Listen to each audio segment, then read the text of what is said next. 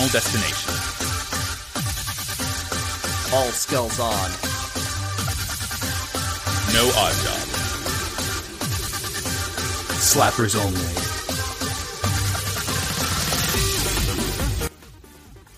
Rally ho! You're listening to Slappers Only, a video game music showdown podcast. I'm Jordan, and we got Max in the house once again. Hello! Max, how are you doing this week? I'm doing well.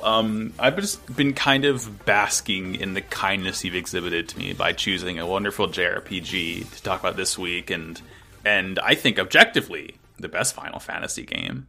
I saw the video where the funny YouTube man of ProZD, Sungwon Cho, slipped the Final Fantasy series creator $100 to get him to say that this is the best Final Fantasy. Yeah, from the mouth of Sakaguchi himself. You can't argue with that, He said it was folks. the best one, so you can't deny that this is the best one in the series. And we're talking about Final Fantasy 9. 9 of them. 9 of them. They made 9. They just kept going, didn't they? It's wild to think, not to immediately stop talking about Final Fantasy 9, and also to count, but it's wild to think that this is the game that came out before Final Fantasy 10. And I know that statement on its own is really stupid sounding. Sure. But I can't believe Call of Duty 2 came out before Call of Duty 3. But like the differences between those games. Oh, I know. And why don't we talk about this game a little bit, and our histories with it. I'll start. You know me, I don't like JRPGs at all. No. And to be honest, I don't like this JRPG that much, but that's just because I don't like the genre. And I'll upfront say that I played about 75% of this game. I think I played around to the end of disc 3, and then the game got very hard, and I just said, but I know the story, I know how it ends. And that is way more than a JRPG usually holds me. And the gameplay is whatever, as every JRPG is, and I'm sure it is an ATB system Final Fantasy on the PS1. You know what you're getting into. It's not pleasurable to play, but that I don't think is what people love. I don't think people like Final Fantasy IX because of the gameplay particularly. I think they like Final Fantasy IX because it has it's got a lot of charm. It's got a good story. It's got good characters. The characters, I think, are my favorite part. This has, like, when you think about, like, cast of Final Fantasy, you think of Final Fantasy 15. You think of Final Fantasy. Yeah, they're just boys. They are just boys. I do, but you're a Final Fantasy fan. Is that what you think of?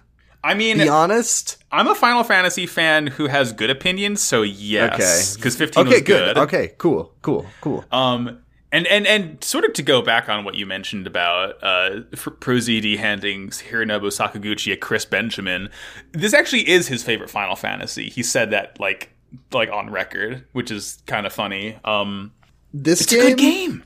It also, here's things that I really like about it. Okay. Yeah. Hey. Number one, for a PlayStation 1 ass video game on the PlayStation 1, it looks great. Yes. Yeah. This game came out like near the end of the PS1's life cycle, so they really knew how to sort of wring all the juices out of the system. And I think the biggest point for Final Fantasy IX is that unlike, let's say Final Fantasy VII, I don't know as much about Final Fantasy VIII. I couldn't tell you anything about it. But Final Fantasy VII, you would hate 8. 7 came out on the same console, right? Yes. Same hardware. But the models in Final Fantasy IX are, like, it's not even the models. I shouldn't say that. You know how in 7, all the characters are like little Lego people until you're in like a cutscene and then they become like low poly anime hit their growth men. Spurt. They become teens. They go from like Muppet babies to just regular Muppets. Bro, we are teens, yeah. In Final Fantasy IX, they always look like Muppet babies, and I think that is like the best thing about that game is that it's just the character designs they're very cartoony, they're very short, they're squat, they're cute. They're chibi. They're little chibi. I wouldn't say they're chibi, but they're just little guys. It's like some of the characters look really natural, being that kind of like shrunken down. Like you look at Zidane and you're like, yeah. You look at Vivi, you're like, yeah. You look at Steiner and you're like, what happened to him? No, I look at Steiner and I just clap because, you know. I love when I posted the questions post for this episode. It was an image. It was like the first time you see Steiner in like one of the first CG cutscenes when he's like looking over at Princess Garnet, and he's got like this. He's got his like fucking eyeliner on. Yeah, and like half people in Discord who hadn't like seen the game were like, "Does this game look like this?" Yeah, it does. That's what I'm saying though. I like when it goes to the pre-rendered cutscenes, which are beautiful, by the way. They look so great. Gorgeous. The animation of this game is incredibly good. The characters in the cutscenes, which are fairly frequent, they're not like you get one every fucking 6 hours. They show up, especially at the beginning of the game. So expressive. It's just a really nice. It's just a cartoon, like a really nice cartoon, and I think that's really great. The world is nice. I think unlike most of the other Final Fantasy games, they really leaned into the fantasy more than the final. If that like, it's not all like weird cyberpunk shit anymore or in this one. Yeah, no, they do a really, really good job with the world and the sort of like mythos of the game, where more so than a lot of the other Final Fantasies, you really get a feel. You feel like so much of the. I don't know what I'm saying. The world feels like so much more of a fleshed out place than most other Final Fantasies because you kind of get to go to all these other kingdoms and lands. Yeah. And like the map is constantly being like, and there's an entire other continent you haven't even been to or heard about yet. Like it does a really good job of like you learn the world as you play. The world there's a sort of sense of culture to it. There's politics in this. I don't want politics in my Final Fantasy, but there's like wars that happen, and I think that's really, really good. And the game also explores themes that feel way out of the like out of the ballpark of the game that is this way, right? Like I mean, everything with the black mages is just very existential and very upsetting, and challenging content for a game like this. So I think they really went for it, and it's cool. It's a really interesting game. I think it also starts to go kind of nutty near the end, around when you go to what's that city called? You know, the one, the place where you get the actual like plot of the bad guy and of the main character and stuff. Yeah, it fucking the game. I think that's one of my favorite things about it. The game just like completely goes fucking hog wild on like, by the way, Hollow Earth, half the people in your party aren't real, etc., etc., etc. Yeah. So I just think that the story works really well. I think the characters are all incredibly likable, and they all except for Amaranth, and then they all go through their own arc, which is good. They grow as people relatively quickly too. Like it isn't just. Like, Steiner is one of my favorite characters just because he's got a big fat dump truck ass, and also he learns that it's not cool to be a cop, which is fun. Yeah, he got better. It's Steiner's arc is the only good cops are the ones that quit. Yeah, it's textual. I love how Final Fantasy IX, they do these kind of like motivational posters for every character that kind of, it's like it gives you a word and then it gives you like a quote that's just like you see Zidane and it says virtue, you don't need a reason to help people, and it kind of encapsulates, you know, what their characters are. Like Zidane is such a prick, and I kind of like him though. He's kind of a weird rude monkey boy. He's kind of rude and he's kind of a shithead, but also I can't help but smile when he gets owned and everyone hates him for his antics. Like, you know, you see Steiner says, dilemma, having sworn fealty, must I spend my life in servitude? And of course, the most important sort of character quote of all that stuck with everyone who's ever played the game, Queen Aquen, indulgence, I do what I want, you have problem? Queen Aquen was the original troll face. Quina is the original troll face, and then of course Vivi's poster says, "Ah! Ah! Yeah. Oh no!" Vivi's poster is, oh god, oh fuck, it's so terribly real. Oh my god! Oh, I love Vivi. I love it. Like Vivi is one of the most upsetting video game characters ever created. I can barely deal with. Like, I love Vivi so much, and it hurts how much I love Vivi. It hurts to experience Vivi's storyline. It's horrible. It's one of the most he's possibly one of the most depressing video game characters of all time, because you have to remember that he's just a little guy. He's just a little guy, and he has to go through so much. From almost like the very beginning of the game, Vivi's like... Before the game even starts, Vivi is being handed L after L by the entire world. Like with Vivi, he talks all about his grandpa, and then you get the flashback where you realize his grandpa is a coup that just wants to fucking eat him. Mm-hmm. Like, nothing ever goes right for this perfect little man, this perfect little guy. God gives his hardest battles to his strongest soldiers. The only pleasurable experience in Vivi's entire brief existence was getting to take a nice piss with his best friend Zidane. That did happen. It did happen. Play the game. Other things I really like about 15? Yeah, fuck it. We're talking about 15. I like the car. I like, there's a sexy lady, she's pretty funny, you can make the car look like the sexy lady. I really like I don't like active time battle, because who the fuck does? Shut up, Max, don't say anything. But I do like the active time events. Yes. Which, those are really cool, and they're basically nothing, like, they're basically just cutscenes, but, it's just a like cutscene you can choose to watch if you want. Why would you not, though? I know. Yeah, it's just like... It's so funny playing the game, like, you know, because you might call me a freak for doing this, but, like, I did start replaying the game because I saw it on sale on Switch. So I was like, yeah, it's been so long since I played this game. They're fun. It's fine. And on the Switch, you can have the modes that make... You can do time speed up and make it really easy to grind, so it's not a horrible chore to play the game. And it's just so funny, like, active time events, they're kind of touted as this cool, not revolutionary, but just like, hey, it's this cool system we implemented where, like, you press select when the game tells you to, and you can see another scene happening at the same time. It's just, like, so funny that just wasn't part of the cutscene, you know? I mean, I like it because it just gives the sense that, like, unlike in most games where when you're, like most RPGs with a party in it, where when you're not, either your party is just glued at the hip to your player character, right? Think of like Yakuza 7, you know, or when your party is not there, it's because they have been, you know, absorbed into your pants and they don't exist outside of battles and main cutscenes. I like the active time events because they give the sense that this is just a group of people who, you know, split up and do their own things, and you get these funny little side bits, or sometimes they're like emotional or they tell you something about the character or the world, which is really great. I guess the point of the active time events is to be really annoying if they just constantly interrupted the gameplay and forced you to watch it. But the fact that it gives you the choice of like, oh, do I want to see a little story about Quina? Yeah, I do. Of course I do. Let me see what's going on over there. Oh, haha, funny. Yeah, what a snafu. Me want eat. Haha, nice. Nice. And then the other thing I think is actually a really, really good choice that they made about Final Fantasy IX is, I think there's a big problem with JRPGs.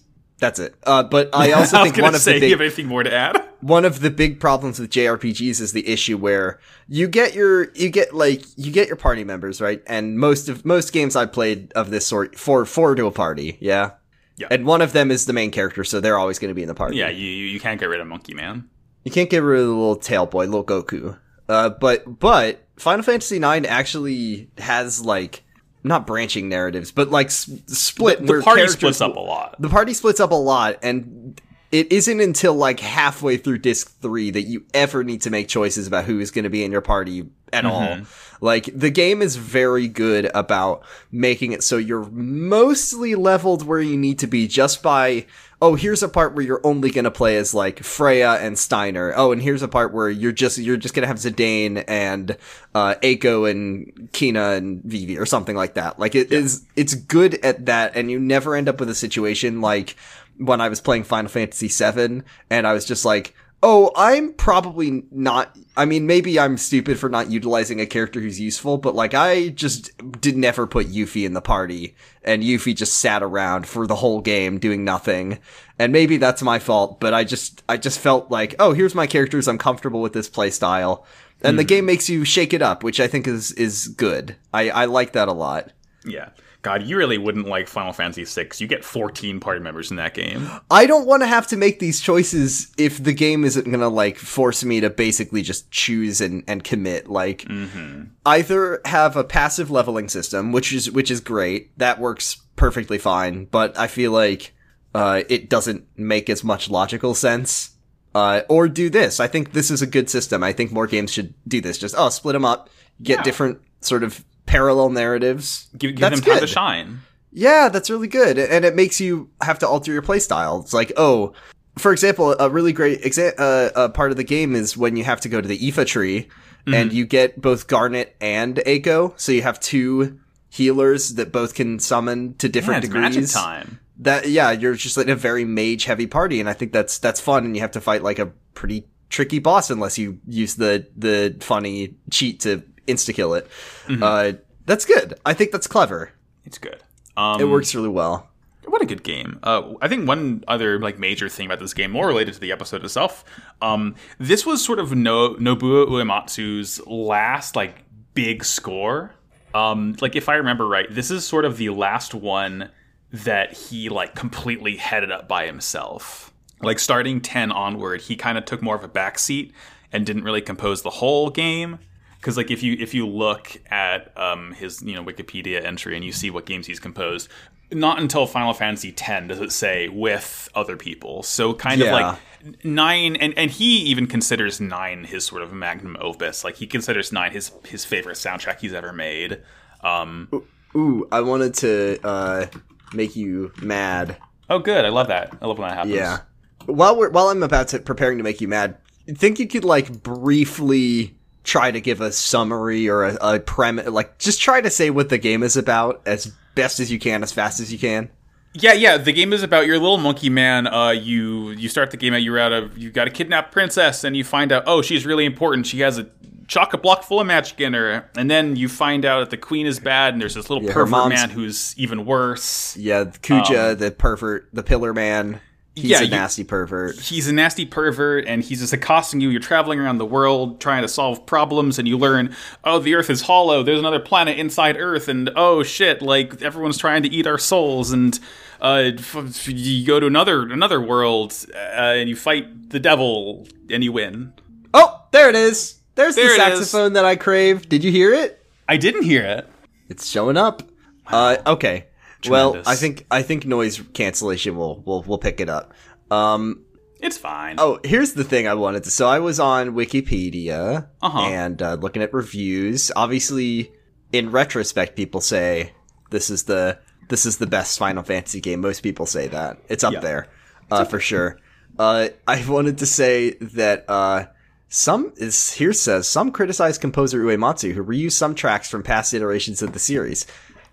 Which I thought, and then also RPG fans said the music was uninspired and dull, which is interesting. I also wanted to say this quote from IGN, who says that the main villain, although considered by GameSpot to be the least threatening in the series, was seen by IGN as an impeccable combination of Kefka's cackling villainy and plenty of the bishonenosity that made Sephiroth such a hit with the ladies. Bishonenosity. God, what if Sephiroth was just a little freak pervert, man? Yeah, what if Sephiroth had his dick out at all times? Oh, yeah, dude. Fuck yeah. I'm fucking mad. Also, I'm sorry, there's another character that has a giant-ass fuck-off sword, and it's Beatrix, and she's way cooler than Sephiroth. Yeah! She's kind of pussing out with it. She's pretty cool. She's really Once cool. again, pretty much every character in this game fucking owns. Like... Like I said earlier as a joke, the only character that I really don't care that much about is Amaranth. And maybe that's because I don't know if there's something that happens on disc 4 that will make me go, wow, Amaranth is so cool. But, I mean, I don't think so. Yeah, like, from what I remember, he doesn't have as much of an arc, really. He's the last one that shows up, and he's just, like, there. I think it's funny that he hates Zidane for very valid reasons. I know. I'm about to send you an image of what Amaranth So Yoshitaka Amano is the main artist for Final Fantasy. He has these very like sort of like wispy, ethereal art of all the characters that really does not match up how they're portrayed in the game. The art for these games. That art is so fucking cool though. For this game specific, like oh my god, look at the art of Amaranth. That is not Amaranth. That's just a guy. That's just a cool guy. That is not Amaranth in the game. Oh, that's a man. That's a man. The Amaranth's face is the most confusing face in the world. It's very hard to figure out where his like head and face and neck begin and end. Mm-hmm. But all the other characters I think have great designs, very unique, and their silhouettes are really great too. They have very unique silhouettes. Vivi kind of is a unique silhouette, folks. Haha. I really love, and that's, I'm gonna use that as a springboard because I'm still mad about what you said earlier about how the internet feels about the game, especially people complaining about Nobuo Uematsu reusing things from previous Final Fantasies. One thing you can't say, like I just can't imagine saying this game has bad music, because regardless of how you feel about it in comparison to the other games, the game has a fucking gigantic score. And it's all really great. 120 songs-ish? It's like 4 hours from start to finish, depending on if you look up a playlist on YouTube. Like, the amount of music in there is staggering. It's all done by one guy. Uematsu, like, not to like, be fucking video gamer head, but one of the greatest video game composers ever. Oh, no doubt. And it's not even like, oh, well, don't blaspheme against Uematsu, but it's just like, I don't understand how you can look at this game's score and have anything bad to say about it, or say it's lazy or uninspired, or it's so fucking diverse. There's so much going on in it. It's good. Really good, and it's on the PS1. Yeah, he stretches the limit of MIDI here. There's so much going on this fucking toaster of a console. This console that there's fucking refrigerators that have more processing power than this thing did. Like, what is wrong with people? It's okay. I don't know why I'm complaining about what IGN said fucking 20 years ago, when almost, oh my god, Max, almost 21 years ago to the date. This game came out on July 7th, and we're recording this on June 25th, so the 21st anniversary of this game will be in just a few weeks from now, so... And also, again, it is June 25th. 4 days ago, it was announced that Final Fantasy IX will be adapted into an animated series produced by Square Enix. And I'm actually really excited about that, because I think that, like I said, I love this game for the characters and the art and the designs and the world, and I don't really care for the gameplay. So maybe if they get a really solid animated treatment, that would actually be really cool. I don't know if it's going to be good, but like that. It could capture everything that there is to love about this game without having to sit there and play it. No offense. It's a JRPG. It's long. It is quite long. Yeah. Let's shall we talk about the music? I'd love to. If I'm looking at the I believe I went first last week, so it is your turn to begin. All right. So Max, here's the thing. Okay.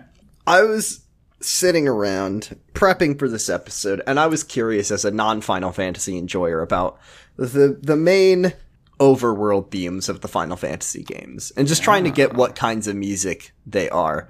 Some of them very like triumphant, upbeat, I'd say Zelda-like. If you think about the Zelda overworlds. I think that maybe the original Final Fantasy was like that. And then some of them more gentle, peaceful, tranquil, calming. And I think one of the best overworld themes on that list, because I was watching a whole playlist, I think is this one. Final Fantasy IX's overworld theme, Crossing Those Hills. I should say that the names of these songs are... I think translated from Japanese, so they are a little bit odd at times. Yeah, I think the official name of this is Over the Hill, and also Same Slap, of course.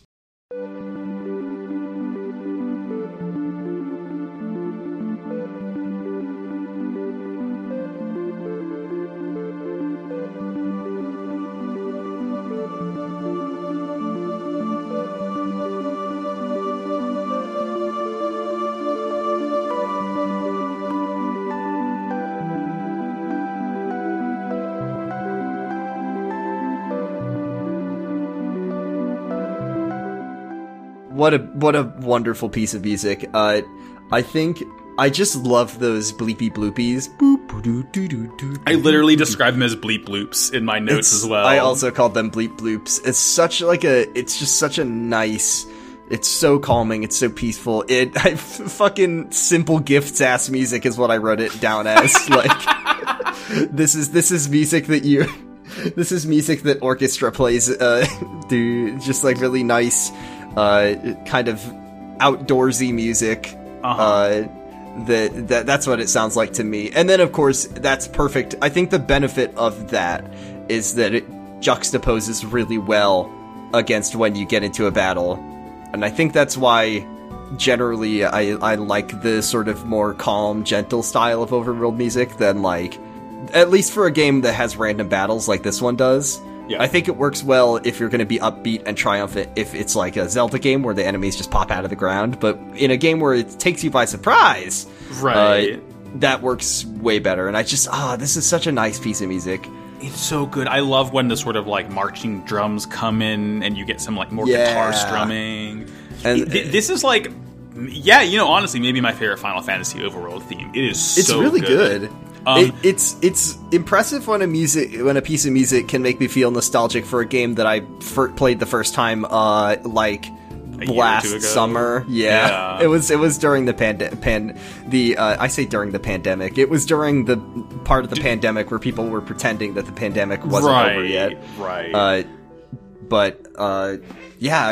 don't know. It must be quite a feeling to have like grown up playing this game and then listen to this music, as an adult. Like I now have that experience, but that's kind of how I feel when I listen to it. Yeah, I don't remember a ton of Final Fantasy IX because I played this game like I was maybe like 10 when I played this game. So it's been a while. I do remember my brothers playing this game when I was very young. I wasn't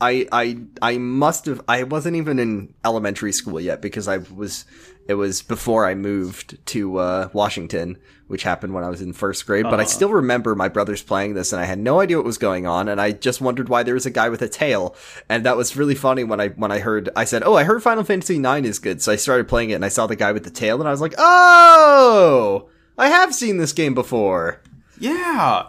And hearing sort of like when you first hear this overworld, it hits really, really nice because the first time you hear it is like, obviously it's when the game first opens up, but like you've just gone through this like shitty forest and like this is one of Zidane's friends has been like completely petrified by the forest, freaking out after you kill the boss there. And like things are kind of dire and bleak because, you don't know what you're doing. You just have you and Steiner and Vivi and Garnet and like presumably everyone's after you, and then you just like get this nice peaceful overworld and you're like, oh, it's so nice. I can feel like I can relax for the first time in this game. There is a lot of like the world of this game is pretty mixed in the sense that like there is a lot of danger in it. I mean, there's a lot of death and devastation in the story because of the war that happens. Yeah, absolutely. This game gets dark. The game gets really dark, but I also feel like there's a degree at which the world is a little less fucked up than some other. Like I play Final Fantasy VII, and that game, the world is pretty shitty as considering how like as a place to live. But I feel like this game, the world itself is not like the world would have been nice if it weren't for the big war that is killing everyone. Is kind of how I feel. Damn, Jordan, you said about today in real life. Yeah, wouldn't it be nice? Imagine there's no war. John Lennon. He did say this. But yeah, I think that's what I appreciate about this. It's just a very tranquil, peaceful, dare I say, nostalgic piece of music. Yeah, it definitely hits you with that nostalgia that you might not even have, which is like one of my favorite things about some video game songs. Exactly. What's your first slap? My first slap is I want to take you to like early on in disc 2. Okay. You're in where's the city? Okay, you meet your cool friend Freya. Freya's so cool. Freya's the dragoon, and yes, because she's the dragoon, she is immediately the coolest character in the game. She's like a Borzoi, basically, if you look at her. There is a Figma of Freya, and it's the only one that I've ever considered buying, only because I think Freya is just like such a cool, well-designed character that's got a cool like red outfit, and her hat is really cool. She is and she's like a rat hat. lady. She's so cool. Are you talking about? I'm trying to think of what city. Are you talking about Bermesia? No, it's Lindblum. Lindblum. So you're in Lindblum. And you've like met a lot of the people in the game so far, and Lindblum has a fun little tradition. Oh, Lindblum has a fun little tradition where the people in charge were like, you know, it'd be kind of cool. What if we just let a whole bunch of fucking freak monsters roam the streets and had people kill them? What if we did the purge? Yeah, they. Uh-huh. So the song I'm talking about is Hunter's Chance. Similar slap. Hey.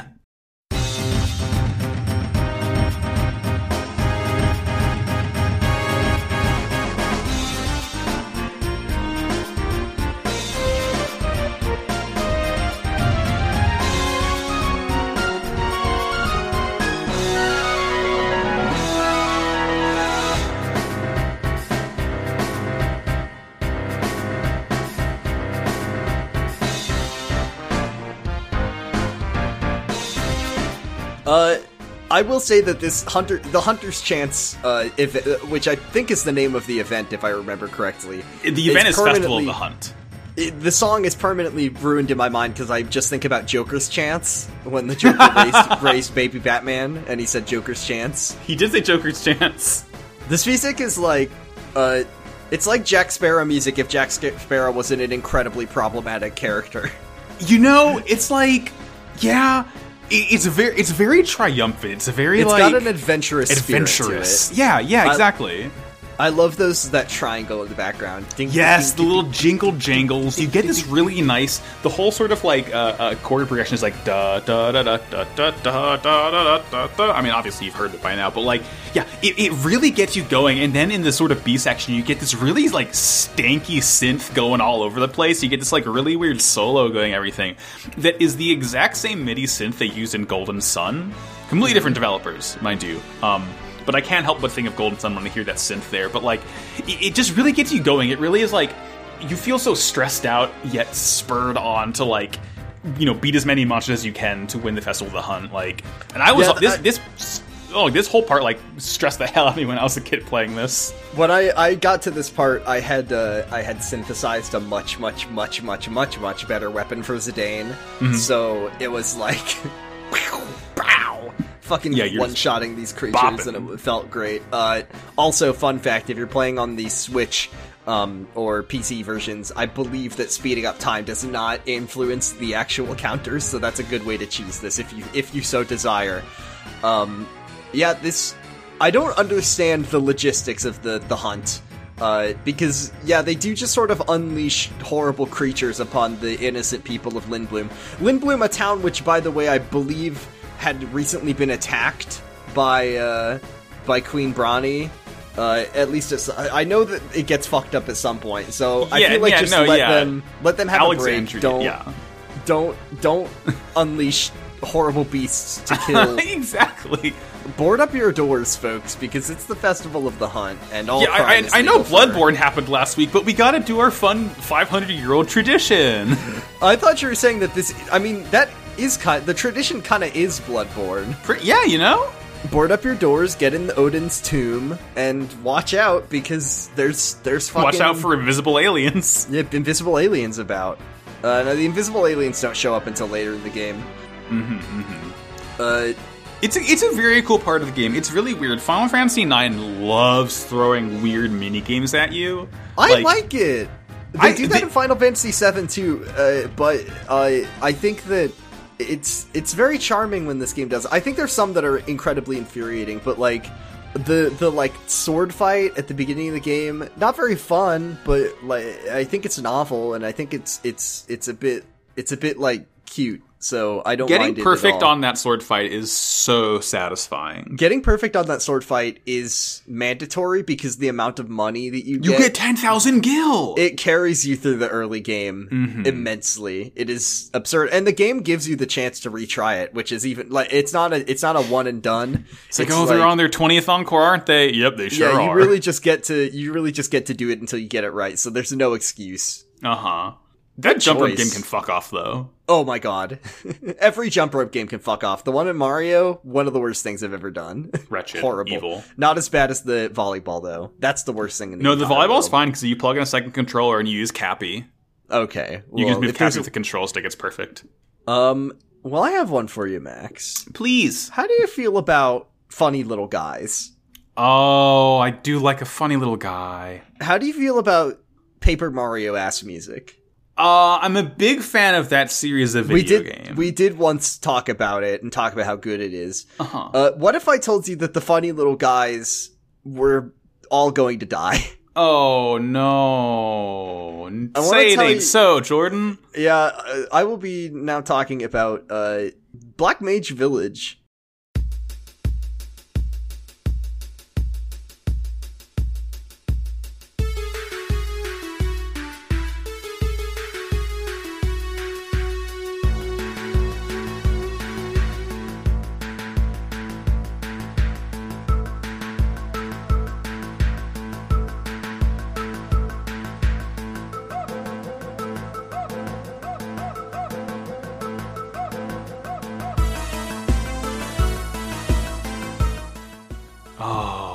This is Square. Fuck you. This is a town full of funny little guys who Are damned to hell from the moment they're born. So, to give a little lore, the black mages in this game they all, like, if you know what Vivi, I feel like Vivi is the most sort of iconic character from this game. People remember what Vivi, Yes, people absolutely. like, every Final Fantasy knower probably has seen a picture of Vivi. Vivi shows up in Kingdom Hearts 2, even, which is good. He lives on in Kingdom Hearts 2.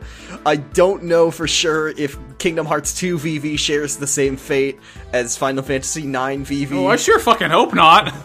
Roxas is like, oh, hey, it's Vivi, and Vivi's like, hey, I'm gonna die. Hey, I don't have I'm a gonna die in soul. a year.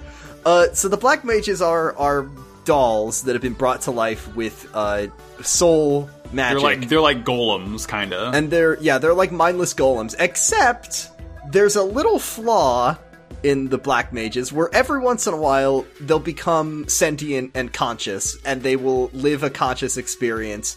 They will feel things and live just as we do, except that the magic that holds black mages together works for about a year, and then they die. And then they die. And not only are the black mages aware of this, and the ones that become sentient come to Black Mage Village, where they live. It's a very nice place. It's very peaceful. There's this really fun part where there's like two black mages taking care of a chocobo. There's an inn there, even though I don't think black mages need to sleep, and there's food, even though they don't need to eat. But they are all very aware that they've got a year, and unfortunately for our dear sweet boy Vivi, this is where he learns that fact, that he also has about a year. And it fucking sucks, and it's very depressing. But the town has nice music, very quirky Paper Mario-esque music. It has the fun Kuika, I think it's called, that drum that we were talking about. That one? Yeah, it has that in there. And what can I say besides, my god, I hate this place, only because it's just so sad. And there's like a graveyard where they bury all of the dead black mages, and they just live their life to its fullest, while they wait for that 1 year to expire, and it's just horrible. It's horrific, but I do love the music, and I did enjoy stumbling across, because, Max, they're just funny little guys. They're just fun. Like, you can't get over it. I love... One of my absolute favorite things what Final Fantasy IX did is it took that very first sprite of the Black Mage from Final Fantasy 1, and they just completely expanded it, and you're gonna... You know the funny guy you could play as in the 80s? He's gonna break your heart now. It's the saddest thing. I do also like that they make the black waltzes, which are like fucked up. Yeah, Black mages. what if a guy who was fucked up was even more so? Imagine, like, black mages are little guys. Imagine a fucked up little guy. So, like, Yeah. imagine the black waltz version of a minion, Max. That was the like a plot of fucked Despicable up- Me Too. Is there a fucked up minion? Yeah. Are you serious? Yeah. No, hold on. Can you hold on. You send me a picture of this fucked up minion. The black let me- waltz of minions.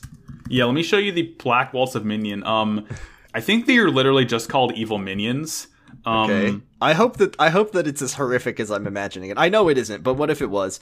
It's kind of body horror-esque. Let's see. I mean, Minions are body horror to me, and also Minions they have done many. That's not what I was hoping there'd be a little. I was hoping it'd be a little longer, more slender, like spindly limbs. Yeah, more gnarled and wretched.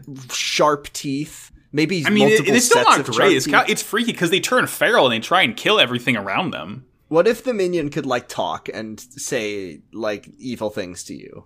That wasn't just like banana. The minions become Black Waltz and then they start actually like speaking in full English sentences. Yeah, which this Vivi can do. So yes. Vivi is a minion. The Black Waltzes are evil minions. Black Mage Village, Paper Mario-ass music, so it just wins by default, because that's the best music in any game ever. Just kidding, but we'll see.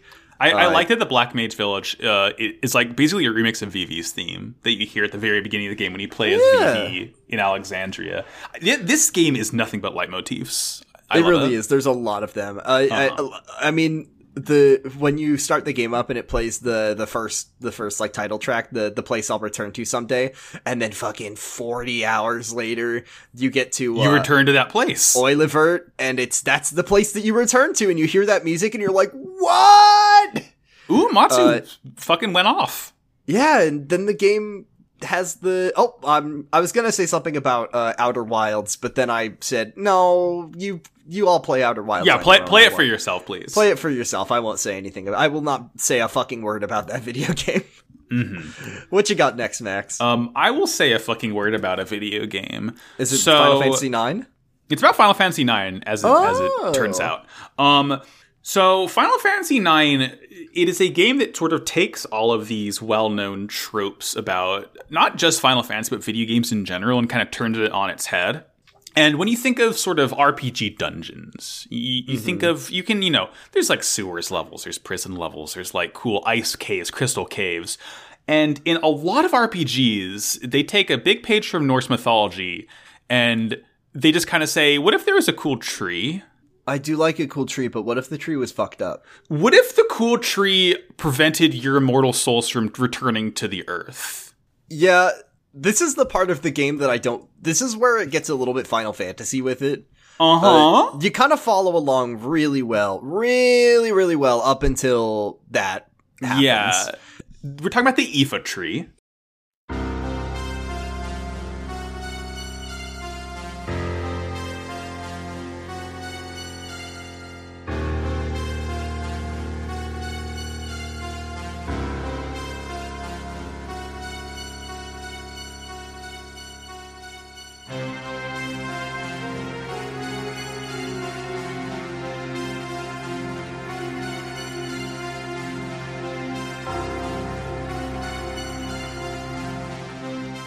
We haven't said the word mist one time in this episode, which is okay.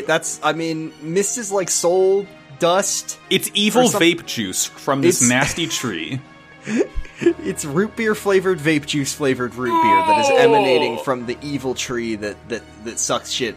And you do go and fight the tree on disc 3. The soul cage, I think it's called. Right, and that's the boss that if you have what is it, Cura or Curaga or so?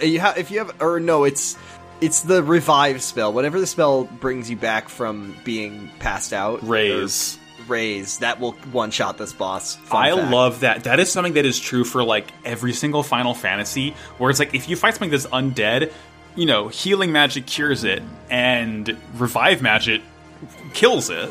It's very good. That's good. I love that shit. So Aoife tree, Aoife tree has some of the most oppressive synths I've ever heard. Like, the whole song is just like oppressive, nasty synth stabs. You get this sort of nice syncopated main melody that almost feels like it's going on a different time signature underneath these.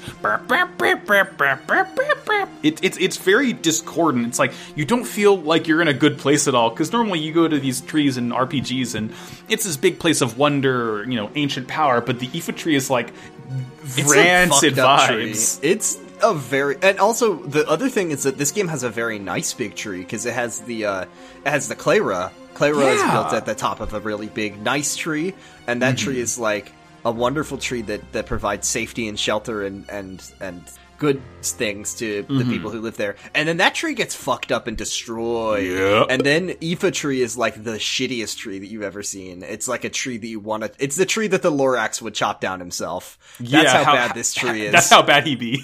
The Lorax speaks out against this tree. I cannot sanction this tree. Yeah. Another really cool thing that the Ifa Trees track does, it does these really sick, like, 80s ass synth. It's like you're playing Who Wants to Be a Millionaire whenever that part of the song hits. It's like, yeah, you've just gotten a question wrong. Who knows? Come back after this Regis commercial Philbin, break. you're fighting in Final Fantasy IX now. Finally. I've always wanted it. Oh, I just got to it in the music I'm listening back. Yeah, it does sound like do you take the money or do you go to the next question? Yeah, exactly.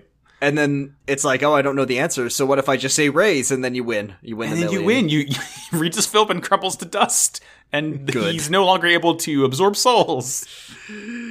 How good is it, by the way, completely unrelated, how good is it that there's a place in Final Fantasy IX called Fossil Roo? Fossil Roo! So it's like, I always wonder, because it's sort of like a transportation tunnel, right? Like, that takes you between continent. Yeah. So I always was like, shouldn't it be like R-U-E or R-O-U-X, like the street? But instead it's like Roo, like a kangaroo. R-O-O, yeah. The place names in this game are... They're really good. Really good. I like...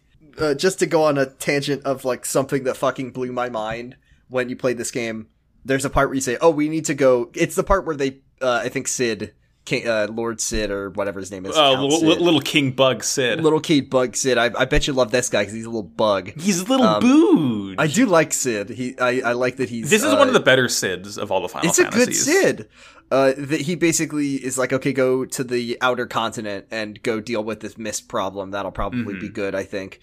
So you go and it's like, oh, this is the mysterious outer continent. Very few people ever go here. And then you go and then you find a city and you're like, oh, cool, a city. And it's called Conpetier, I think. They don't say it. This game has no voice acting, so I don't know how it's supposed to be pronounced. And it's just a city full of little Shreks, and they all speak with phonetically Scottish accents, and they say, this is the whole tune of the dwarves. I love Final Fantasy loves like Tolkien-ass dwarves. Yeah, except they're little, they do just kind of look and sound like Shreks. They're just little green Shrek guys, and they like to do Christian marriages also. That's the other thing about them that they like. Just like Shrek. And they say rally ho, and that's funny, because it makes me think which of JoJo. Is, and you wouldn't know this, that is a reference to Final Fantasy 1, because the dwarves in Final Fantasy 1 would say lally ho whenever you talk to them. When I think of Lally Ho, I think of Death 13 from Stardust Crusaders. I'm willing to bet. Well, Stardust Crusaders came out in like the late 80s, 1987. When did the first Final Fantasy come out? 86. Is Death 13 referencing Final Fantasy? I don't know. It's impossible to say. Can't be said. No one knows. The wiki doesn't help me at all. So wait. His repeated phrase "lally ho" is in reference to the original name of the sleep spell in the Dragon Quest series, so not Final Fantasy, but a different RPG. That rules! That's a Dragon Quest reference. Oh, that's is it Square or is it Enix? We finally learned. We never know. It's so fucked up that we were talking about this before we recorded. It's so fucked up that Square and Enix became one company, and the two competing RPG series from Japan are now made by the same person. Mm-hmm. I think it's fucked up. I think that Square and Enix should split up. They should divorce. I don't know why they would, but they should split up just for laughs. Who would get I almost said who would get Yakuza. That's Sega, not Square Enix. Who would get Sora? Who would get Guardians of the Galaxy, Jordan? Who would get Guardians of the Galaxy? Who would get Avengers? Maybe they would... Square Enix made that shitty... They published that shitty Avengers game, right? That really shitty one. They did. I think Crystal Dynamics made that. Yeah, it looks like a real doo-doo ass terrible game. I don't know why anyone would spend their $60. Think about how many Three Musketeers you could buy with that That's much a lot money. of candy bar. I mow the lawn every day, and my dad gave me $60, and now I go and I spend it on that. Oh, I feel ripped off. I feel ripped off. Oh, I've got to fucking buy the AT&T skin for the fucking Hulk? No way. My point is that I think that Square and Enix should split up, and I think that only one of them should get Goku. In the divorce. Wait, why Goku's involved? Because Yakuza was also involved, and that's also not a thing that either Square or Enix Okay, made. I mean, Zidane is a Goku, so we've confirmed that at least. Zidane is a Saiyan. That's the one thing I know, is that at the end of it, Zidane turns into a giant... Max, you know Dragon Ball. He turns into a big monkey. Yeah, he turns into a Nozaru. He turns into a big ape, and then eventually he doesn't kiss his wife. He doesn't kiss Garnet when they get married. Yeah, because Steiner blew up the moon to stop his transformation. I like the fact that Garnet is a very fun character to me, because when she kidnaps herself, basically. Yeah, I want to get kidnapped. This rules, actually. I like that I'm getting kidnapped right now. And then she says, I don't want to be Princess Garnet anymore, so for the rest of the game, you're going to call me Dagger. And that's just like the most fucking... I'm a 14-year-old and I've come up with my own name for myself name. It is so funny. And then for the rest of the game, they call her Dagger. Yeah. At least Zidane does, even after they stop calling her that in the story and everyone knows that she's Princess Garnet, he still calls her Dagger. And I think that's really funny. To the bit. It's really good. She's like, I'll call myself Dagger. And Zidane's like, that's so fucking cool. Yeah, dude. I wish I was named Dagger. Max, did you know that in the really, really good books series and hit movie Steven Spielberg of Ready Player One, that excellent award-winning author Ernest Cline, critically acclaimed author Ernest Cline, had created 2 Japanese gamer characters, and their usernames are Shoto and Daito? That's like being named Dagger, except I don't think it's funny. I think it's just kind of racist. Yeah, we could spend hours unpacking that fucking wretched man and his wretched media he's made. But instead, you could tell me your third slapper. I could tell you my third slapper, Max.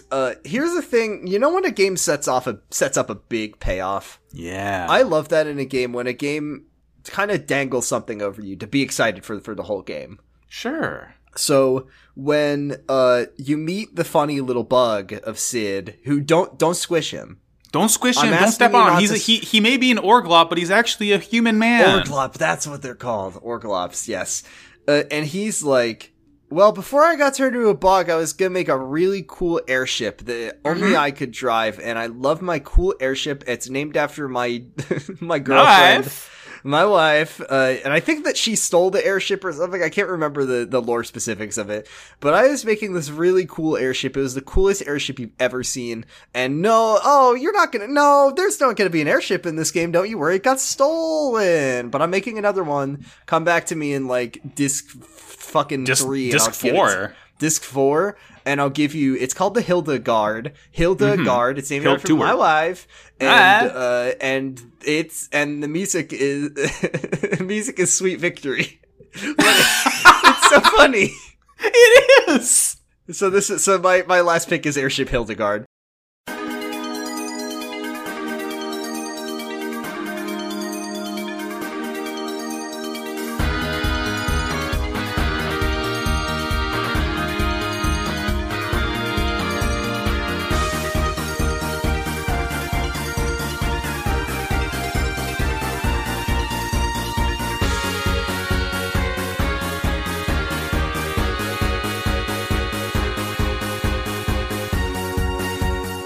Listen to this bullshit. It's like all of the funny, it reminds me of like Gummy Ship theme.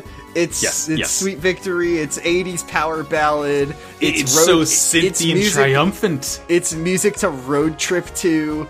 It's got like all of the bullshit that you could possibly want an airship song to have. It is just it's outrageous.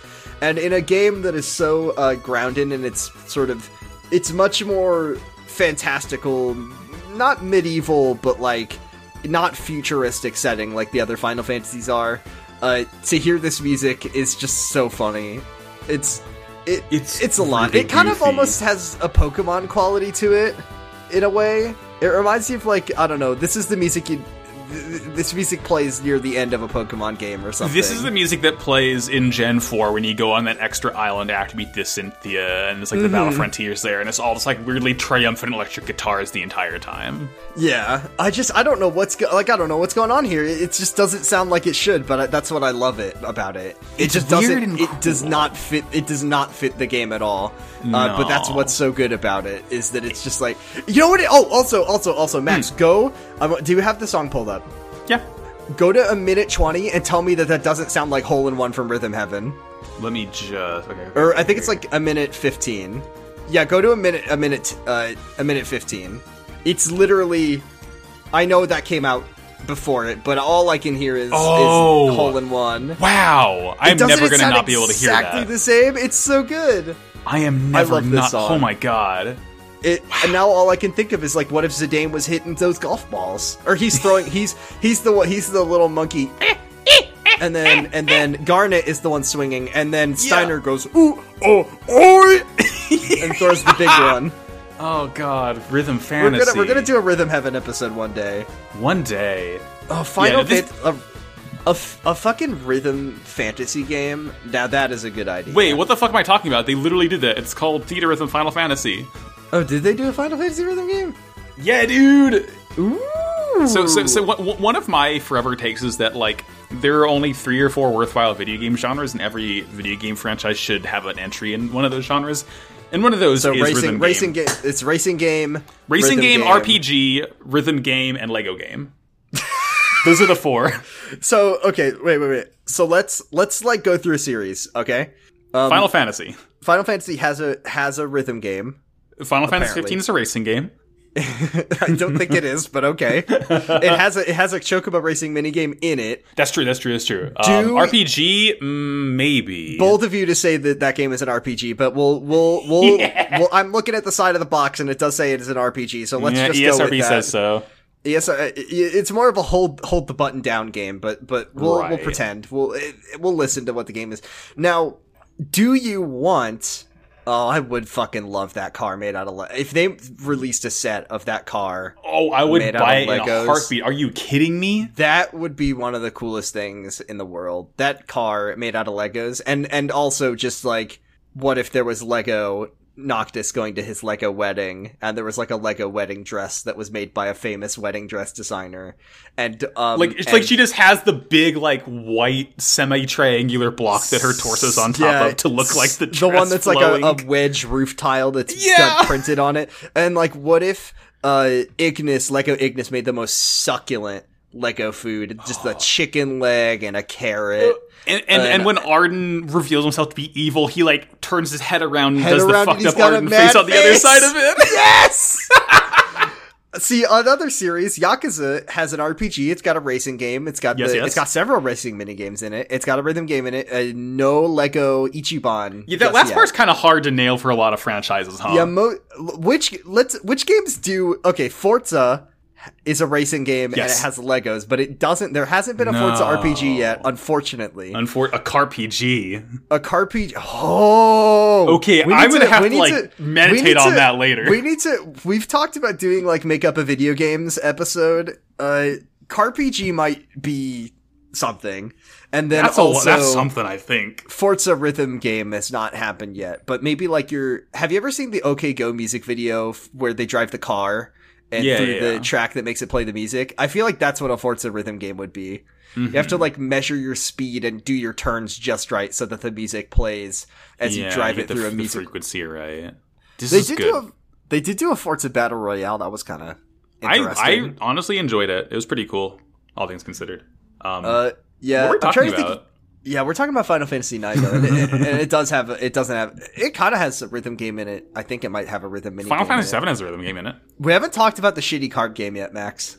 Oh, Tetramaster's fine. No, it's not. But whatever you say. I know that what's the one from 8 that like people don't Triple really Triad. Like 8. People don't like 8 that much, what I've heard, but people love Triple Triad. Triple Triad beats ass. It is like, I will say Final Fantasy IX blows 7 and 8 out of the water as far as the PS1 Final Fantasies go, but Triple Triad is way better of like a sort of recurring metagame of all of those 3 PS1 games. I mean, I think that I wish that I was a person who liked shitty card games that suck, but like, cause that just adds this kind of, this nice through line through the whole game of like, oh, in addition to playing this whole game, I'm also collecting cards and that shit. I understand the appeal, I just find the experience wholly unappealing, to actually play, and once again, it's very funny in The Witcher when a certain character dies and it says, this character has died. I'll need to find another way to get his very rare, super special foil stamped Charizard. Yeah. Sorry your husband died. You want to play Gwent?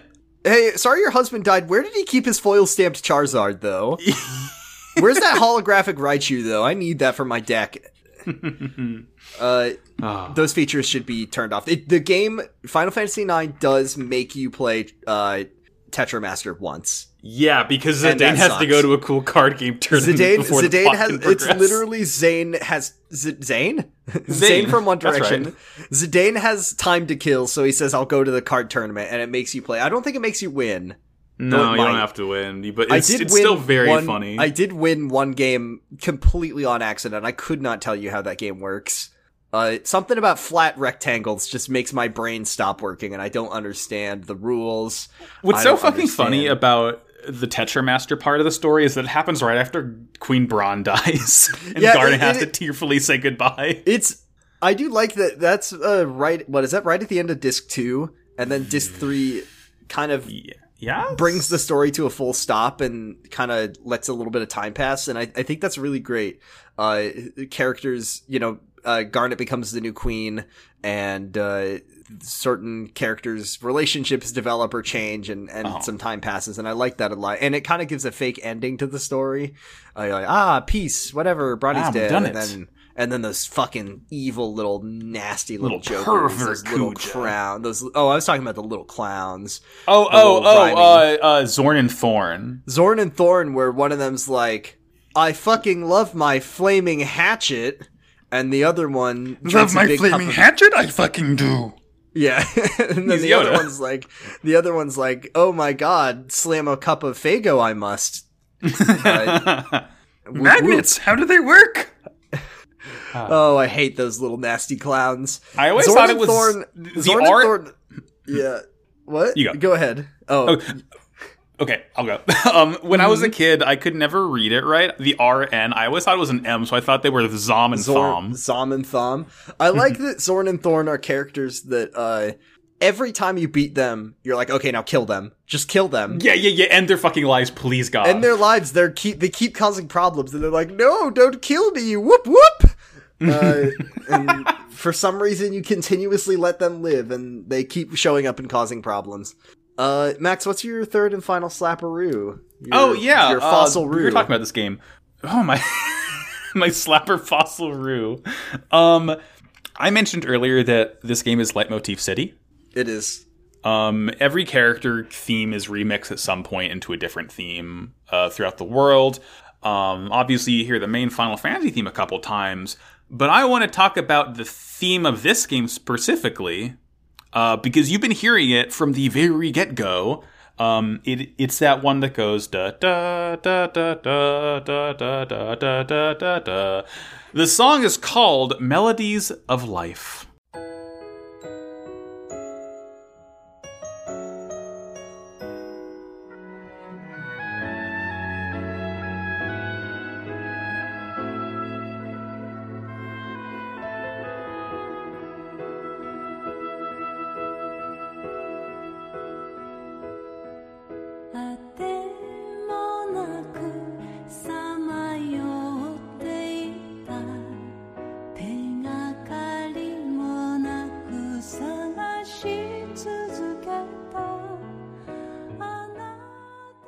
Melodies of Life. Specifically, the version is the credits song that plays after you beat the game, after you kill the God of Death, and he's like, oh shit, you're cool, goodbye. But this is the version that has like an actual like vocals over it. I didn't find the lyrics anywhere. I didn't look that hard though, so that's on me. But it's just so nice sort of hearing the, like, not full, because again, you've been hearing Melodies of Life throughout the entire game, but it's very nice hearing the, like, sort of, like, origin or base of it, like, just the the regular ass melodies The of pure Life Song. Yeah. It's such This- a good payoff. The melody of this is the same as Over Those Hills, right? Or Over the... Other way around, Over the Hills. Oh, well, yeah, you know what I mean, though. yeah, exactly. Yes, They have it to is the say, same. yeah. There are a few times in this game where they completely forgo the MIDI, and this is one of them, and it's very beautiful. Whenever, like, you put Uematsu in front of an orchestra, and he won't really do anything. I mean, he's not a conductor by trade. He writes music. No, he doesn't no. conduct it or play it. I mean, I think he does play it, but I think... What does he play? Keyboard? He plays I don't keyboard know. because he was in a band called the Black Mages. He was in the band, and they all died after a year. Oh, Very no. sad. But, I mean, I wish they made more music because they only made 3 albums, and that's so prog as hell. But like, when Uematsu's music gets the full like orchestra treatment, It hits. it's so fucking good every time. And this is a guy, not to just be once again the Uematsu cheerleader squad, because everyone always says that Uematsu is good, but like Uematsu has no formal training in any of this. I know, it's amazing. He's just he's just really good at what he does, and it's just a treat to hear what I would consider is like his music fully realized. Like as much as I think that you shouldn't just discount his compositions because they're being played on toaster midis, like it feels like whenever a big orchestra gets their hands on these arrangements, it's like, this is probably what this was supposed to sound like. Yeah. You a little bit of fun Nobu Uematsu trivia that I just like randomly found. So like I mentioned, he had a band called the Black Mages, and they disbanded after a couple albums. But then he formed a band called the Earthbound Papas. That's a fun name for a band.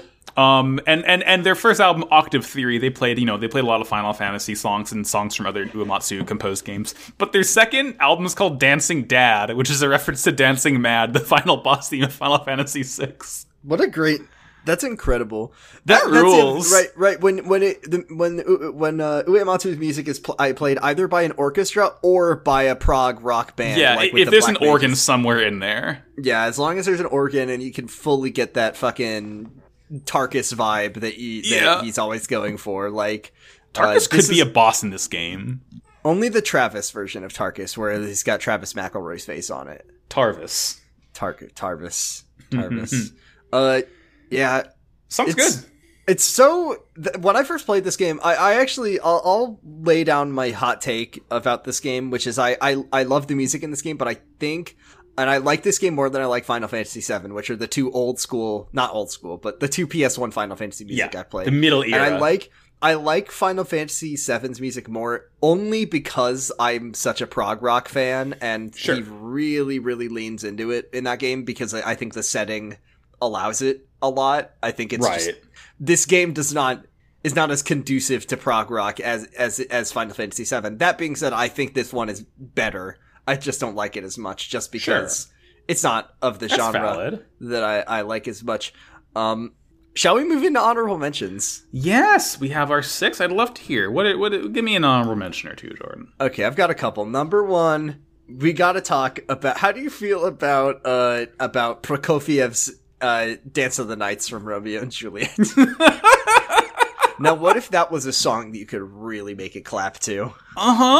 That's why Steiner's theme is just a piece of music that makes me laugh. And he knew what he was doing. This comment says, we all grew up hating him, then as adults related to him on so many levels. Do people hate Steiner? I'm assuming that people hate Steiner, but I mean... I think people... Again, like, he's a piece of shit, but he's really funny. Yeah, that's the thing. I think people hate Steiner because they played the game when they were kids, and they're like, oh, he's part of the bad guys of Alexandria, so I'm not allowed to like him. I guess.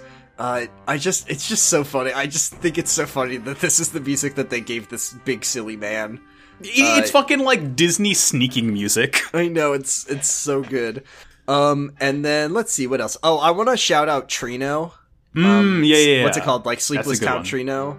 Yeah. Which is, Trino is a really interesting setting in the game because it's kind of like the sort of the nightlife district of the It's like the world. wall market of Final Fantasy IX. Yeah, it's not as like it's much less like sleaze town than Wall Market. It's kind of upscale.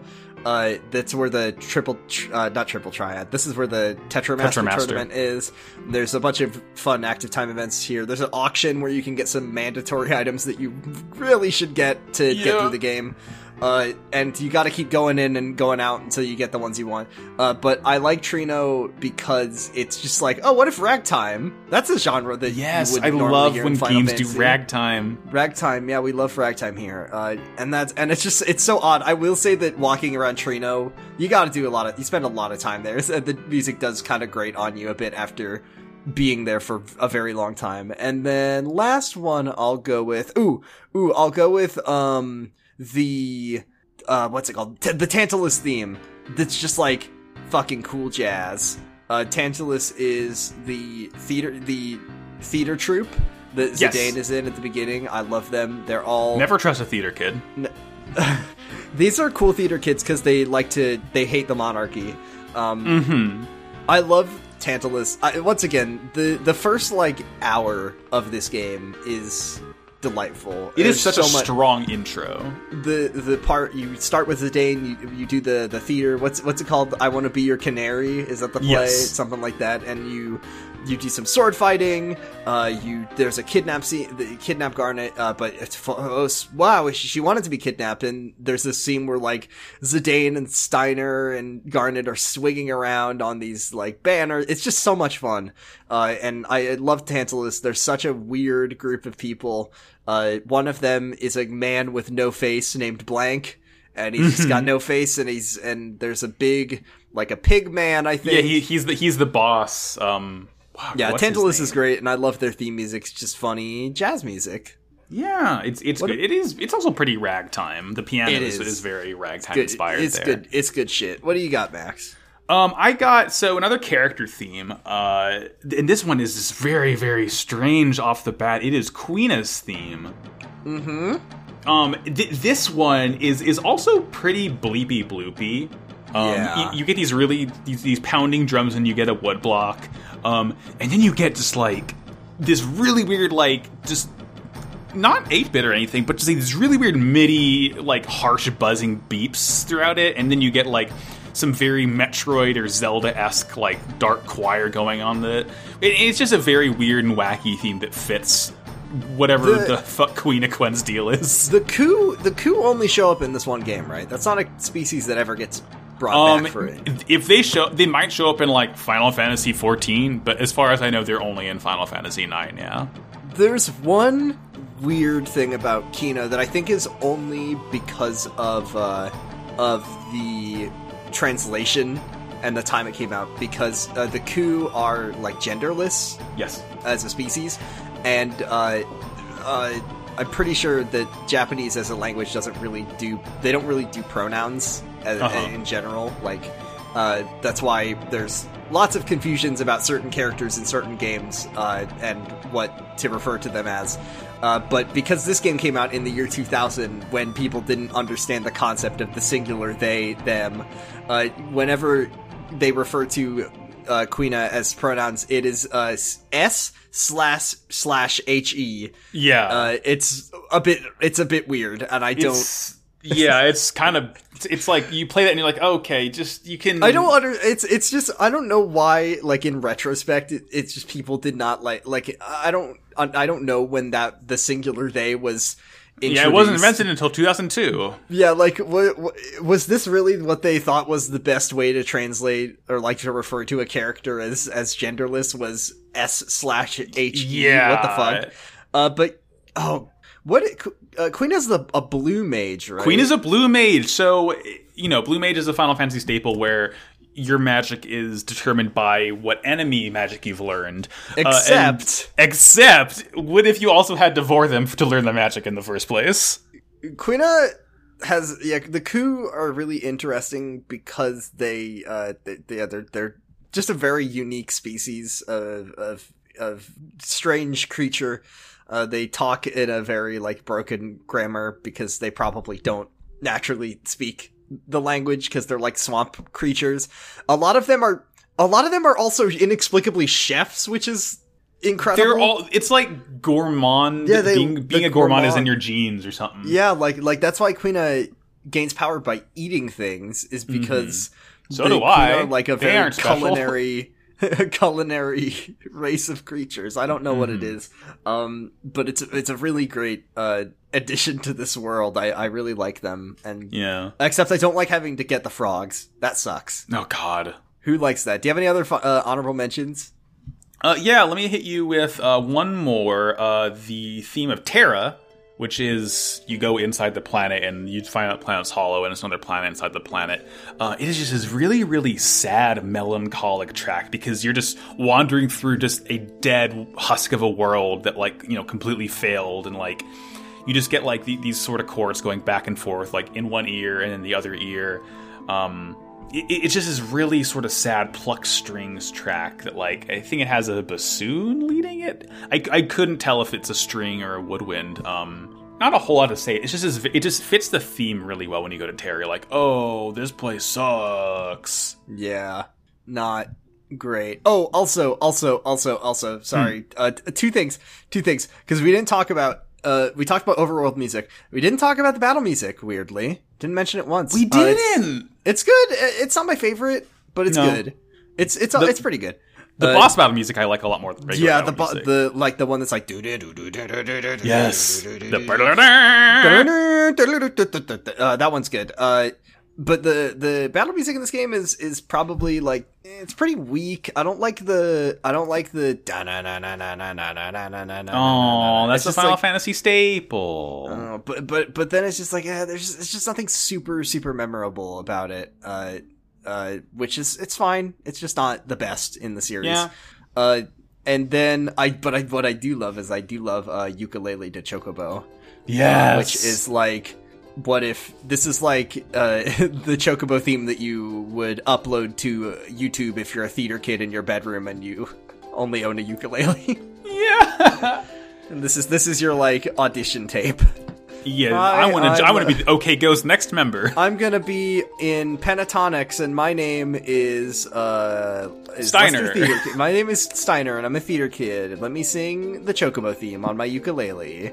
Alternatively, Ukulele to Chocobo is the Chocobo theme that plays during like a corporate presentation where there's like a hand drawing on a whiteboard, and it's like, here at Alexandria Kingdom, we will be innovating our synergy by making our castle be a big monster. Do you want to hear something that's going to blow your mind about? So there's a reason why the Chocobo themes are called Aloha de Chocobo and Ukulele de Chocobo. Mm-hmm. The game was developed in Hawaii. It was the whole game? Really? The game was developed in Hawaii as a compromise to developers living in the United States. That's fact. Huh. Isn't that cool? That actually makes a lot of sense because Hawaii is kind of in the middle-ish between Japan and the US, and I know that Hawaii has just like a ton of Japanese people who go there on vacation and also to live there. So that actually makes a lot of sense. Yeah, that's your fun fact of the day. Very, very sensible to develop a game in Hawaii if it's a split between those two countries. Interesting. Yeah, that's that. Interesting. Wow. All right. Is it time to decide now, Jordan? It's time to decide. So, I brought Crossing Those Hills, Black Mage Village, and Airship Hildegard. And I brought, let me pull my list up one more time. I brought Festival of the Hunt, I brought Ifa Tree, and I brought... Please, Max, call it Hunter's Chance. Hunter's Chance, you're right. Hunter's Chance, I brought Ifa Tree, and I brought Melodies of Life. Melodies of Life. The fun thing about this is that Final Fantasy IX is so new to me that I don't know the classics, and I'm sure that there are people who are like, I can't believe you didn't bring Kuja's theme! Or like, whatever, I don't want to talk about that pervert. It's a fine theme. We don't want to talk about it. It is nice as a piano, good, whatever. I think I got my choice, but let's see. Yeah, okay, I got it. Alright, ready? Alright, 1, 2, 3... Crossing those hills. Gotta cross those hills. All right. It's been a while since we've got it in one, I think. Yeah, I like that. It's always good when we don't have to have any sort of compromise between us. Yeah, we don't have to discuss it. No, it just fits the game so well. It is like, it has weird MIDI, like most of the tracks, but at the same time, it has this really nice sense of mystery and adventure to it. And it's just like this very relaxing, calm tone that really fits most of the vibe of the game until things get really, really bad later on. Yeah. But, you know. It's just very it's very nice. And one of the bad things about moving around via Chocobo is that you don't get to hear it anymore. Yeah. Yeah, I like crossing this. I think I'm perfectly happy with that. Yeah. Good. Next, what are we gonna be doing? Tell me what we're doing next. Do we do questions first and then I tell you what we're doing next? I think we do. We have a Twitter at SlappersOnlyPod where you could send us questions, comments, picks of your own, hot Concerns. Concerns. Hey, why didn't you pick Kuja's theme? I'm really concerned about that. Fuck you. I don't know that. I don't know anything except that I'm objectively correct about our picks. Our Discord role says so. We have one question this week. Just a one. From Nick Arvern, at Nick Arvern on Twitter, who says, which character is going to slap this week, and why is it Steiner? And I'll say to you what I said to Max, which is Steiner doesn't make it clap. He's a whole damn round of applause. Steiner makes more noise when he takes off his armor. Just Steiner's walking, like the armor muffles his tremendous thunderous cheeks. When Steiner goes from a walk to a run, it's like a slow clap happening. It's people think thunder's rolling in when Steiner moves faster than a walk. He could fit an entire library on that shelf. Steiner casts Earthquake without knowing any magic. You could use Steiner as a source of shade in the summer just by just sitting near him. I cannot even describe this man's bahonka-bonk. It's unbelievable. They gave him a big fat juicer. They made him look like Germa dump truck emoji. He looks like Palpatine from that one frame of Star Wars where his hologram's all wobbly. Star Platinum wishes that he could have what Steiner has. I can't even believe it should not be legal to give a character what they gave Steiner. Mm-hmm. It's so much. It's so much. I love him though. He leads the Knights of Pluto because he's truly planetary sized. You know what I don't like? You know what I don't like about Final Fantasy IX? Huh. Is that there's the like Knights of Pluto that Steiner leads, and then Beatrix, who's incredibly cool, incredibly rad. She has her own knights, and they're like sexy ladies. Oh, what if they all were just wearing regular undies in their bottom half? Look at I also I'm really not a fan of the extremely tight pants that Garnet is wearing, only because she is a child, and I wish that maybe she just put on like some jeans or something. Give Steiner Garnet's pants. What if Garnet was wearing like basketball shorts? Honestly though, Dagger loves same with Eiko. Eiko has a really wild design. I don't think that I don't know what you're trying to tell me about Eiko, because Eiko is like 4 years old. No, I'm just saying it's weird that like she has this weird like sort of baggy she does have that weird like, and then like a skin tight jumpsuit on the inside. Yeah, stop it. It's very odd. But I think that what should happen is that Garnet is like, I'm gonna be Dagger now. Now please give me some cool, easy to move in like basketball shorts. And like a t-shirt to wear instead of the thing that I'm wearing, because everyone's gonna recognize her clothes. Exactly. And just cutting her hair isn't enough. No. What the thing I really do like about Eiko's design is her like weird glove sleeve hand things. Yeah. And the fact that she is perpetually making Knife Cat face. Yeah, because she is Knife Cat. She is Knife Cat, and I think that's good about her. And I also always forget that she has like a little unicorn horn up there, which is important. Man, I just found an image of Eiko. So Eiko, if you ever played World of Final Fantasy, it's like a sort of best of Final Fantasy where it's like it's half Pokemon, half Final Fantasy, and all the characters are sort of like chibified. And like, look at this image of Eiko from the game. She just looks the same. Like, she doesn't look any different. That is just kind of how Eiko looks. Let's see. Yeah, that is. She really is making Knife Cat face. She really is. She makes colon 3 face all the time. It's funny. But yeah, I don't really understand what's happening with her outfit. No, it's a bit much. Very, very young. Rex from Xenoblade 2 has the exact same outfit. Surprisingly, he has weird like. You know what else is funny about Final Fantasy IX is that I believe in the original game you could change the characters' names, but in the remakes, they had to stop that because if you do it, it breaks the game. And I only know that because when you get it for Game Pass, it tells you not to change the characters' names or the game will break, which you can't do. So I'm assuming that they like patched out the ability to fuck the game up and break it forever. Makes sense. Yeah. That's why, what's it, like, what is that meme image from Final Fantasy VII where it's like Sephiroth and it says like, oh, I don't remember. I can't remember what it says. I'm gonna look it up. Oh, I don't remember. Never mind. I'm just gonna edit it. It's just someone playing Final Fantasy and they named their character something funny.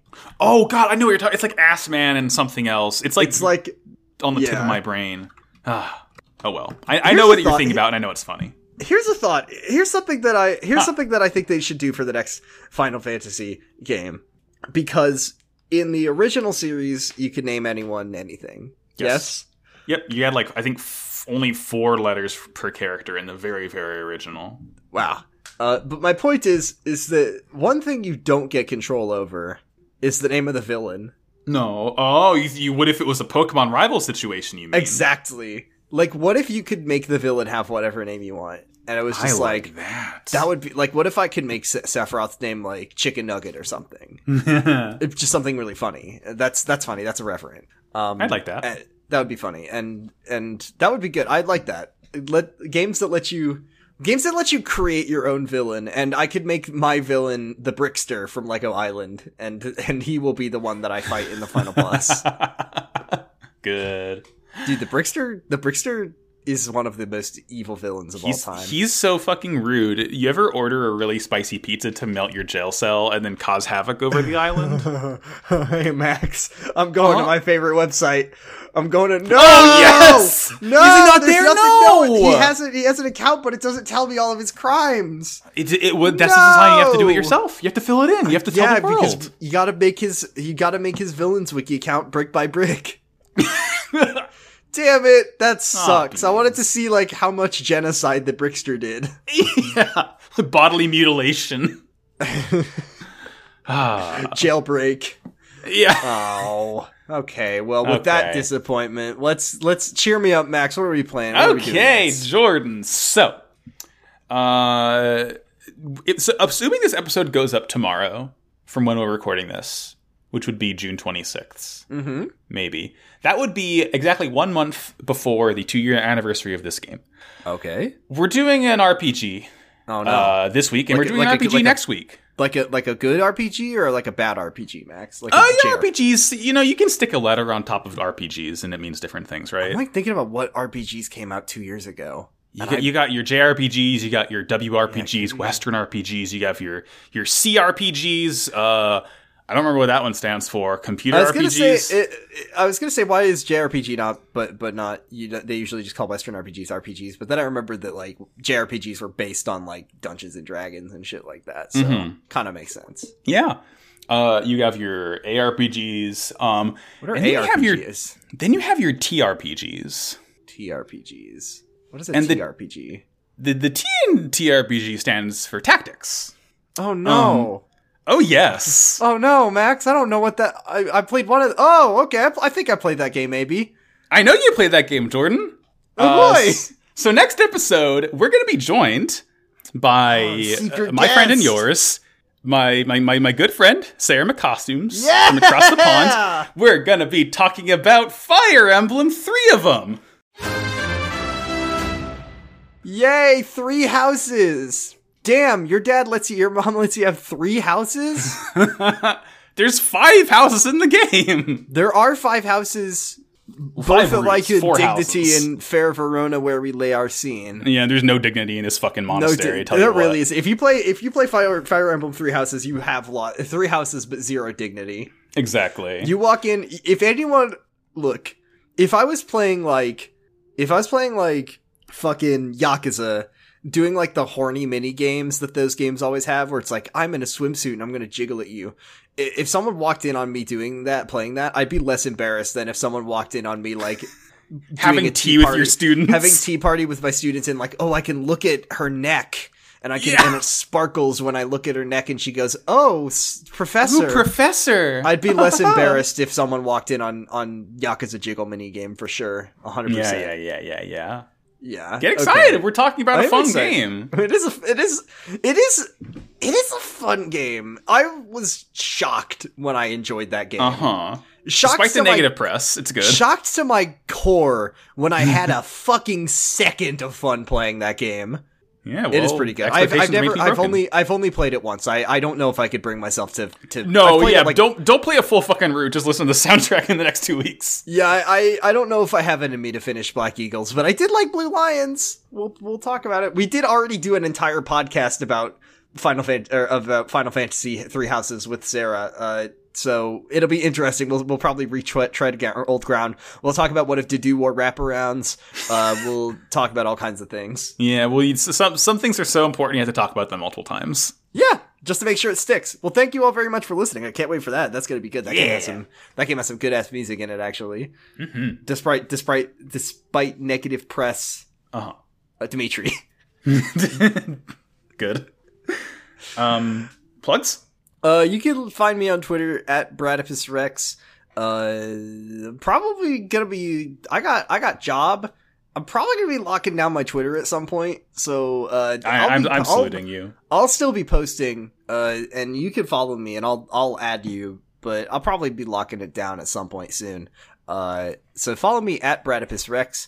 You can listen to my 2 other podcasts. One of them is about Kyle XY. It's called Kyle XY? Question mark's important. And then you can listen to Kamurocho Radio, a Yakuza Replay podcast that I do with Argyle, who's on Pot of Greed. He's on Wow Cool Robot for now. And that one's good. We're a few weeks out from finishing Yakuza 2. And that's fun. So tune in for that. It's going to be good. It's going to be good. I'm Max. You can go to twitter.com/MaxyBajillion, see all my stuff. Like Jordan mentioned, one of my shows is called Wow Cool Robot. It is a show where we're talking about G Gundam currently. We're halfway through it. Show's really good. It's Dragon Ball Z now. That's on Twitter at Wow Cool Podcast. And my other shows, I have Yu-Gi-Oh! Pot of Greed is what it's called. I don't know why every once in a while my brain is like, you should call it Yu-Gi-Oh! It Yu-Gi-Oh! It is Yu-Gi-Oh! You've really taken ownership of Yu-Gi-Oh!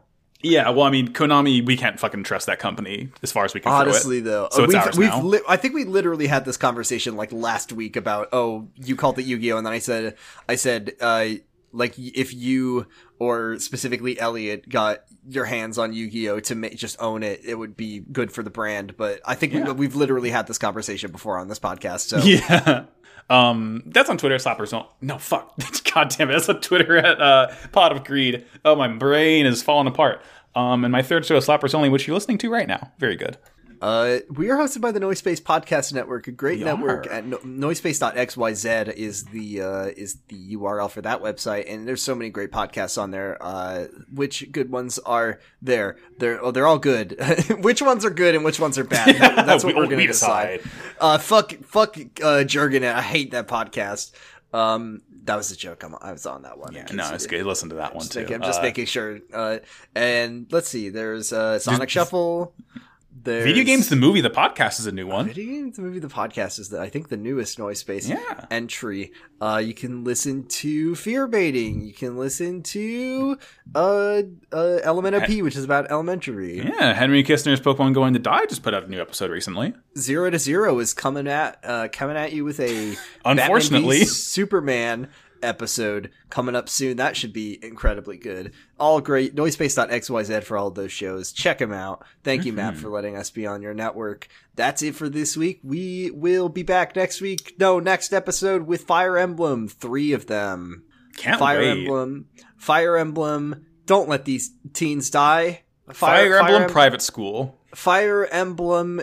We're Catholic in this one. Fire Emblem Stacked Pope. What did I call her in the? Oh, right. I called her Archbishop Thickums. Archbishop Thickums. Yeah. Let it be known, still can't hold a candle to Steiner. No, absolutely not. Though I will say that if Archbishop Thickums and Steiner reproduced, if their genes got combined, I don't even know what would happen. Whoever wins, we lose. Yeah. Well, what do we say at the end of this episode? Yeah, ask not for whom the track slaps. It slaps. It claps for thee. It claps for thee. Lally ho! Lally ho!